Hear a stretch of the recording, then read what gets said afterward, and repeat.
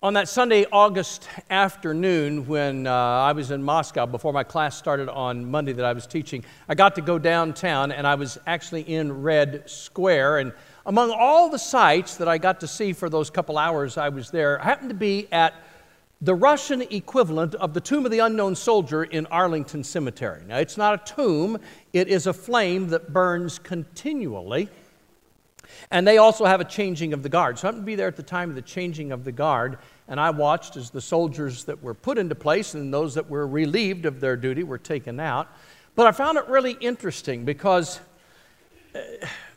well, first of all, there was just a lot of chaos and motion going around. It's in a very public environment, so there's music from behind coming out of buildings and restaurants, and there were people on the grass around that were talking and laughing, and only a handful of people that were standing up by this little wall were kind of watching with any kind of interest. And I noticed that the guards, when they were put in place, didn't stand there like you would expect them to stand there. They kind of looked around every once in a while. They kind of seemed to be distracted. They might hear something or look over. I just was kind of surprised because I've been to Arlington, and there is just this hushed, reverent mode.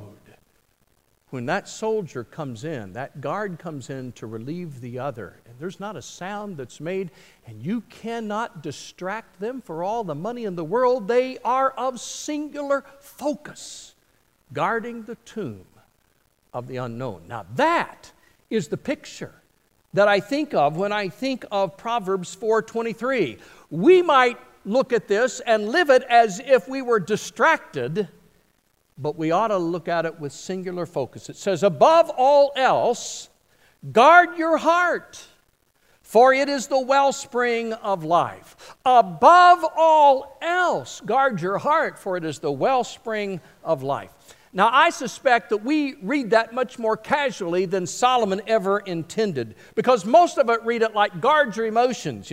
Be sure to control your anger when you get a little bit upset, or exercise patience day by day. And certainly those are important goals, but this verse isn't about our emotions. You see, we don't get it. When we read heart, we think of emotions, but the Hebrew reading this would have understood this conveys the idea of one's intellectual and ethical center, one's very soul.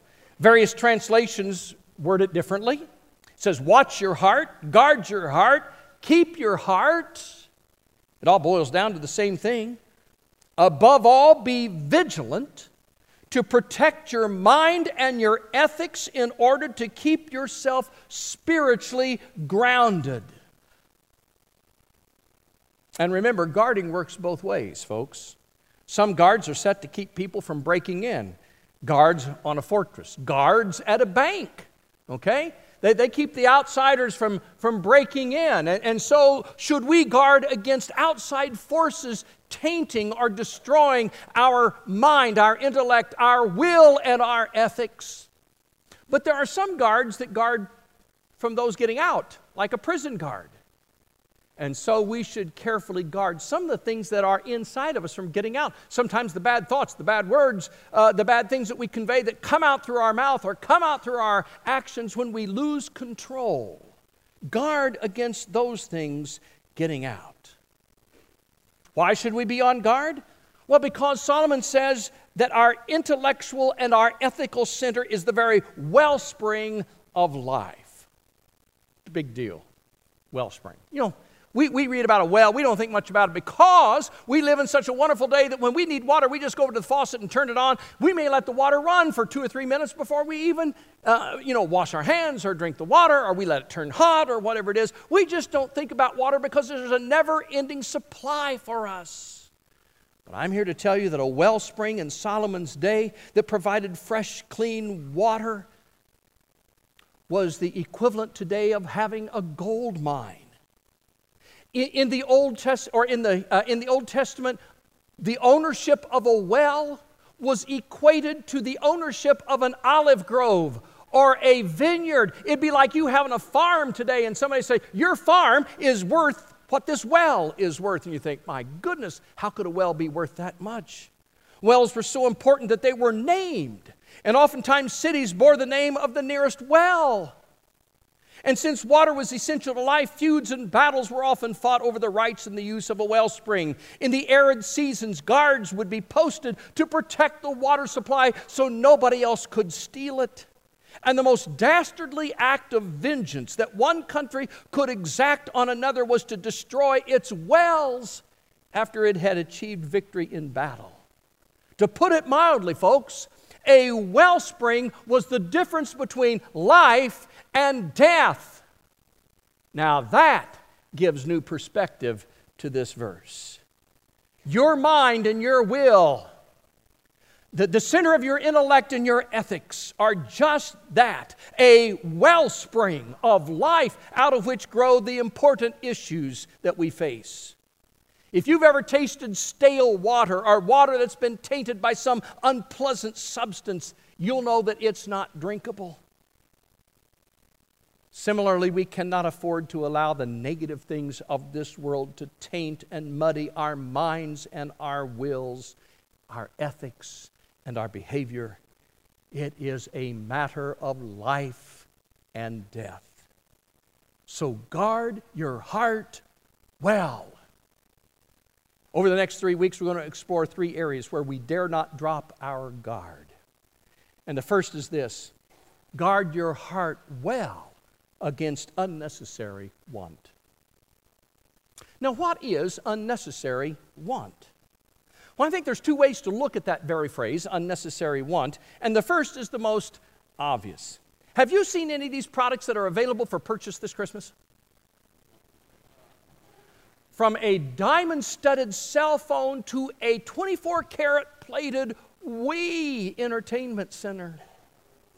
Now, I think most of us here this morning would say, that is extravagant. That's wasteful. That's an easy description of unnecessary want.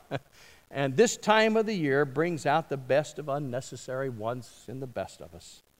As a kid, I can remember, spending hours looking through the Sears and Montgomery Ward and J.C. Penney Christmas catalogs. I had sheets of paper, and I'd write down all these things that I'd see, flip the page, everything I saw, I thought, oh, that would be great. And Mom and Dad would gently suggest that I should list my top favorites because I probably wouldn't get everything on the list. And I remember thinking, well, what's the big deal? It's not like it's going to cost us something. Santa brings it down the chimney from the North Pole.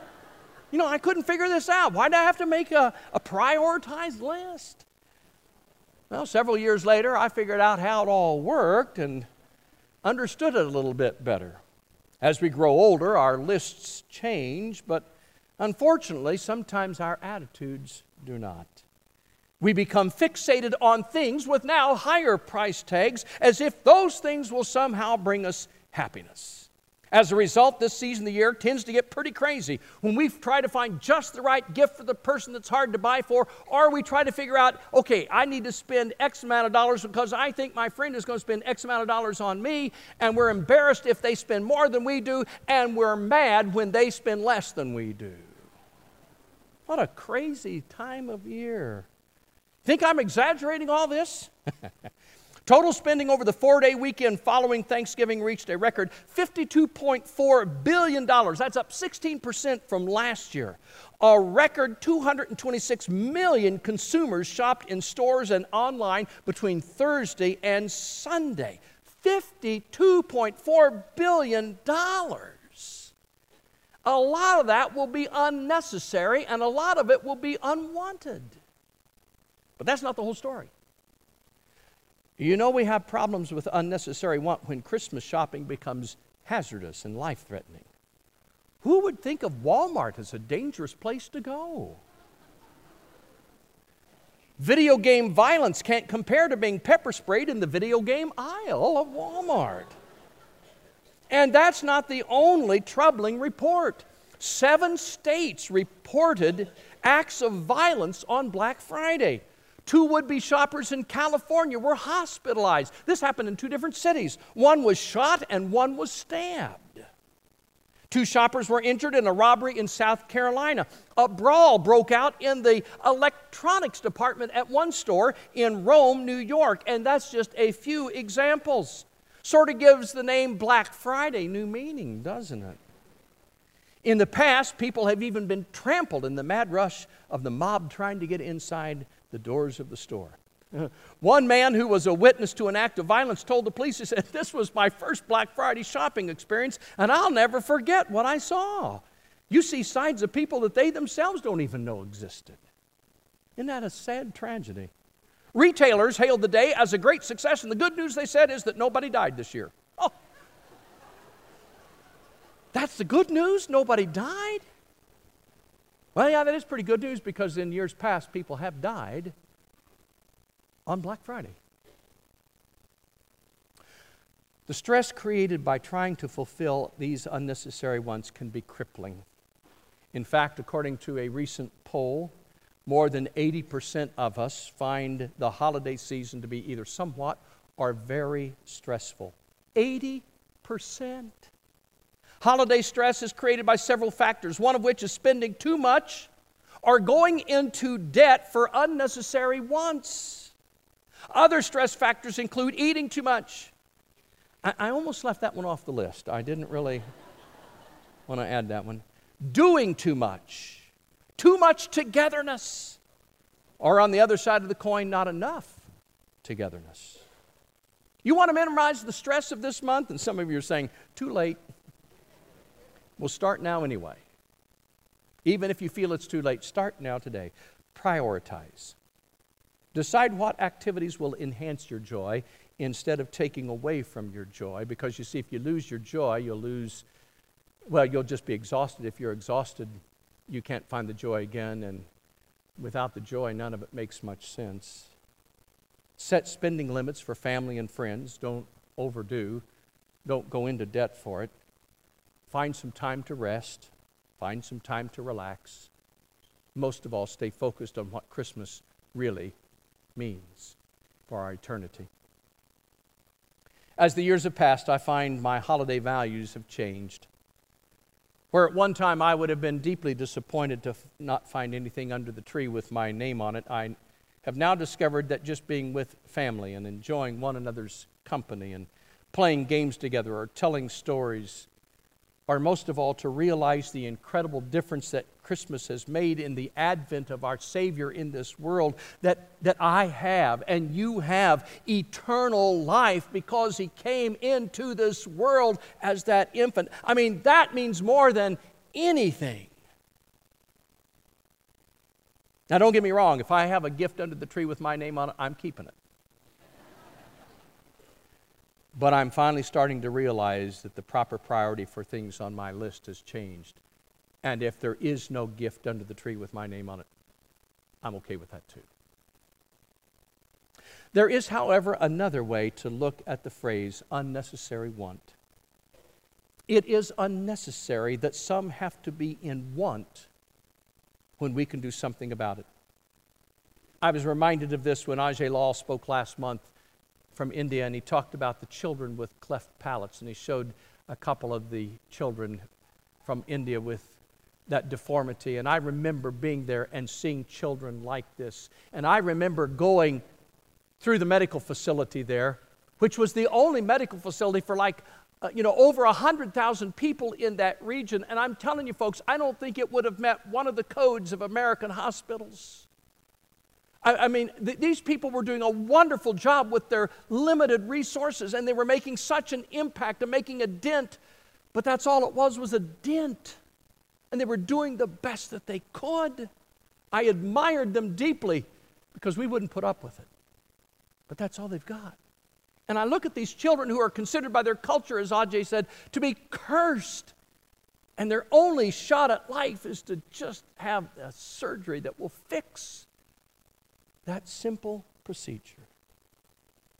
Isn't it unnecessary that they should want for the simple gift of a surgery?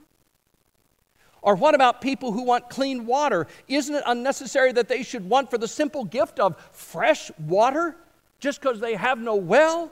Or how about people in America who can't read? Isn't it unnecessary that they should want for the simple gift of someone to teach them? Or how about Burmese refugees in Fort Wayne who don't have Bibles to study? I understand that there are more Burmese refugees in Fort Wayne than perhaps any other city in America. Isn't it unnecessary that they should want for the simple gift of God's Word? You see, some unnecessary wants at this time of the year we can do without. Some wants, it seems, are unnecessary that people should have to be without in life. Well, let me ask the second question. That is simply this: what is God's wisdom for us in discerning our wants? I want to take you back to the Old Testament and share with you a really unique proclamation of the Lord. That this was just one of those unique moments that came along, well, every half century. I'm going to read Leviticus chapter 25, verse 10. This is only the introductory verse. I would suggest that you go and read the rest of the chapter when you get a chance. But this is what we read. Consecrate the 50th year and proclaim liberty throughout the land to all of its inhabitants. It shall be a jubilee for you. Now, this was the introduction to the year of Jubilee. The word Jubilee means ram's horn or blasting of the ram's horn. And the 50th year, the year of Jubilee, was ushered in with the blast of the horn. Now, God had this principle that, well, you know, our week is made up of 7 days, and the seventh day, the Sabbath day, was holy. It was a day of rest. Well, every seventh year became a Sabbath year, and God said, don't plant any crops on that year. If you follow my plan, I will provide you a harvest the year before that will give you enough to get through the seventh year. Let the ground have a rest. 7 sevens make 49 years. And so the 50th year became the year of Jubilee. And it was ushered in at the end of the Day of Atonement, this great holiday, this holy day in the fall of the year when the people would gather and there was a sacrifice made for the sins of the people, and the high priest confessed the sins on the sacrifice's head, and the sacrifice were made, and the people knew that God had lifted their sins and rolled those sins ahead to the cross. Even though they didn't know it was going to be the cross at that time, they just knew God would take care of it. It was a day of wonderful freedom and release. And at the end of that day, on the 50th year, they would blow the trumpets, and it would signal that the year of Jubilee had started, a year of freedom. And what marked that particular year were these characteristics. It was freedom for anybody enslaved. They were released from their slavery. And if you had been in debt, and you had then indentured yourself to someone else to help pay for the debt, in the year of Jubilee, that debt was erased, and you were let to go free. Freedom for the land. No crops were planted and nothing was to be harvested. And then all land was returned to the original owners. This was a beautiful thing. When the Israelites went into the land of promise, God divided up the land. Every family of every clan of every tribe received some kind of a land inheritance. Now, it would be easy as the years go on for somebody to fall on hard times, and so they sell their property, and so they have no inheritance for their children. Then you end up with people who are homeless, and you have others that become huge landowners. But in the year of Jubilee, all land that had been purchased reverted back to its original owners, so that no family was ever left ultimately without a piece or a parcel of land for their family. It was a beautiful way of God being able to say, it's not your land to begin with. As a matter of fact, you're only leasing the land until the year of Jubilee, then it returns to the natural owner, and the natural owner really is only borrowing it from me. This is my land. It was God's way of saying, step out in faith, step out in freedom, and it was God's way of protecting His people against unnecessary wants. It's a beautiful thing. So why am I telling you about Year of Jubilee? Well, do you realize this month marks the beginning of our 50th year as a congregation? That the congregation that started back in December of 1962, that is who we have become over these years. A year from now we'll celebrate our 50th anniversary. But this is our 50th year. Now, I'm not going to blow a ram's horn to start it off, but you just know that all of 2012 will be our year of Jubilee. And I want it to be a year of freedom. Can I share my dreams with you? I've shared a couple of these in the past. I want to share them again because I'm really excited. This to me is an opportunity not to be missed. This is a golden opportunity, if you please, this year of Jubilee for us to make a difference, to make an impact, to change the course of this congregation for generations to come. Now, we have more than 3,000 people here. Our attendance fluctuates between 2,600 and 3,000. And we have a lot more people that actually call this home because nobody is always here at the same Sunday. But let's just use 3,000 as a round figure that call this place home, just for division purposes. Here are some of my dreams. In 2012, this year of Jubilee, that we will devote 50,000 hours of prayer to God's guidance for this congregation. You think, 50,000? How can we do 50,000 hours of prayer? Hang on to your hats, all right? Grab the pew in front of you. That is 17 hours of prayer per person for the year, or 3 minutes a day. See, when you break it down, all of a sudden you think, oh, that's manageable. I can do that. I can do more than that. Good, do more than that. What I'm saying is, what if this congregation became one at doing 50,000 hours of prayer to make a difference that God would guide and direct us into the future? Here's another part of my dream. 50,000 hours of volunteer service devoted here and 50,000 hours of volunteer service devoted in the community based on who we are as a congregation. That's 34 hours of service, both here and both out in the community. 34. That's less than 1 hour a week. That's pretty easy. Now, stop and think about it. If you're already involved here as a volunteer, let's say you're teaching a class, or you're working in the nursery, or you work in the kitchen on Wednesday night, or you clean up after different things, or you're part of the program tonight, or you work out in the parking lot, and that's worth double time. Okay? You're already halfway there. In a matter of 17 weeks, you're done. You've already Just think, though, if we concentrate and do that, how we could blow the lid off of this. But I'm asking for 50,000 hours. And we're working on a way where you can log into our website and actually log your time in so that we'll know how much is being volunteered. I think you'll be excited to know what this congregation has been doing. I dream of a church that could pay for dozens of wells to be drilled at faraway places to provide clean water.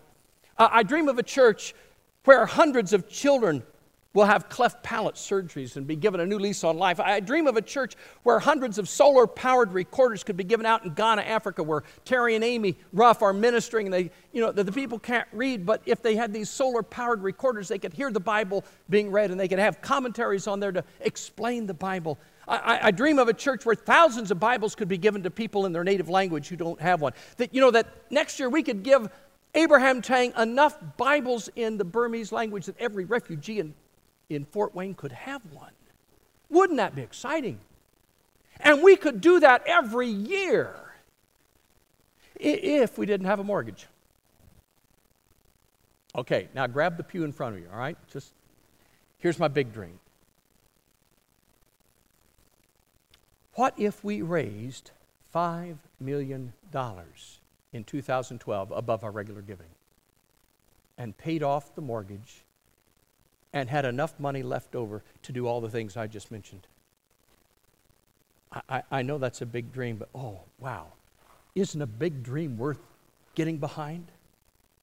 You say, well, how much are we in debt? Well, most of you know, we've mentioned this too, that we're about $4 million in debt. And I've had people say, how in the world could that have happened? Well, I'll tell you how it happened. It was a step of faith.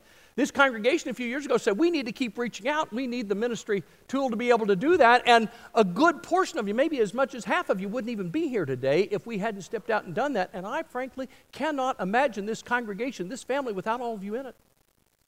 If I had to stand here today and pick out half of you and say, y'all go, I couldn't do it, because you're all family. You're all important. You all matter incredibly. So I'm glad this congregation stepped out in faith and we did it. Yeah, but 4 million, well, okay, well, let me put it into perspective. 4 million to 3,000 people would be the same ratio as a congregation of 300 with a mortgage of 400,000. How big of a church building, how much of a church building can you build for 400,000? Not much. It's the same ratio as a family of 4 having a mortgage for 6,000. Any of you have a home worth 6,000 here this morning? So you put it in that perspective, and all of a sudden it's okay. All right, I understand. That's not nearly as daunting as I first thought. But 5 million, unrealistic, you say? Not at all. Hear me out. Here's just one way to look at it. There's going to be a lot of ways that we go, but here's one way we could look at it. What if we had 1,000 units that gave $5,000 apiece? 1,000 units, $5,000. We've got it paid. That's $5 million right there. Now, there are some in this congregation that could probably do 10 or 15 units all by themselves. But there's a lot of you saying, I couldn't come up with $5,000. Okay, I understand that. But what if your small group did? Or what if you got together with family and friends and say, hey, let's find a way to do this? People, we had 4 teenagers in this congregation come up with $10,000 to build a well across the ocean for a community that needed clean water. If our kids can do that, can't we step up in a year's time and do something grand and glorious and exciting? And here's the incredible good news about that, and that is that once it's paid, we have all that extra money that we pay in mortgage to use year after year after year to make a difference here and in this community and around the world. And I got a whole dream of lists for the kingdom of God that we can accomplish. You know, and here's the sad part about it. If all of us just followed the biblical pattern of giving, if all of us followed the command to tithe, which is 10% of our income, if we all did that, this wouldn't even be a dream. It would already be reality. So I'm not asking for something that isn't biblical already. That's asking an awful lot. Yeah, I know it is, but I think God's kingdom is worth it. You know what I think? This is just my opinion, but I think the church of the 20th century and the 21st century in America has often erred in making it too easy to be a Christian. Just too easy to do church. Do you know what kind of commitment it takes to play basketball for IU? You talk to the guys who play on the team, how much blood, sweat, and tears and practices and everything else that they have to go through, and the pains and the aches and the impact it has on their bodies, and then ask them if it's worth it. And I'll tell you, every one of them will say, it's worth it. Do you know what the military requires of men and women who serve? And yet I seldom hear a soldier say, it's not worth it. What kind of sacrifices of time and money did you make to be a parent? Do you know what it costs now? It costs roughly $120,000 from the time they're born to the time they're 18. $120,000 to raise those kids. How many of you would like to send a couple back? I never talk to a parent, even with the heartbreaks that parenthood brings. Never talk to a parent who says, I can't imagine, but what they say, I can't imagine life without my kids. You see, none of us as parents would want to undo that because, if it costs, it counts. Some things are worth the price. Do you think if God had it to do all over again, He would sacrifice the life of His Son so you could have eternal life? Without a doubt, God would tell you, you have been worth it. So would you pray for this next year, this year of our Jubilee? Because I believe this can be the greatest year in the life of the church. I believe we can make the greatest impact. I think we can set the stage for a new tomorrow if we'll just step up like we've never stepped up before. Let me wind up with this. I guess you've discovered by this time we've been taken in, haven't you? We've been duped. That drum-beating pink bunny has lied to us all. I had to replace some of those batteries this week.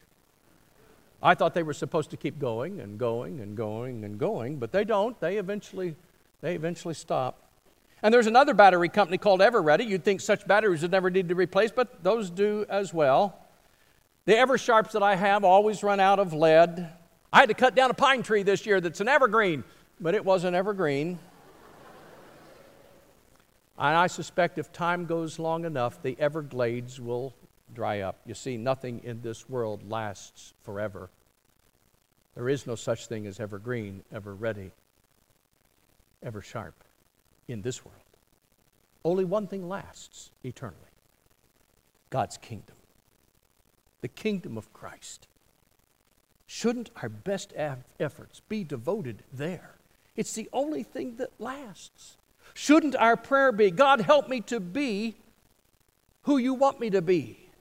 God, help me to want what you want. God, help me above all else to guard my heart. Isn't that what will make this season the best Christmas ever? If you do not know Jesus Christ as your Savior this morning, I can't imagine how this season means anything to you. But you can change all that right now by making Him number one.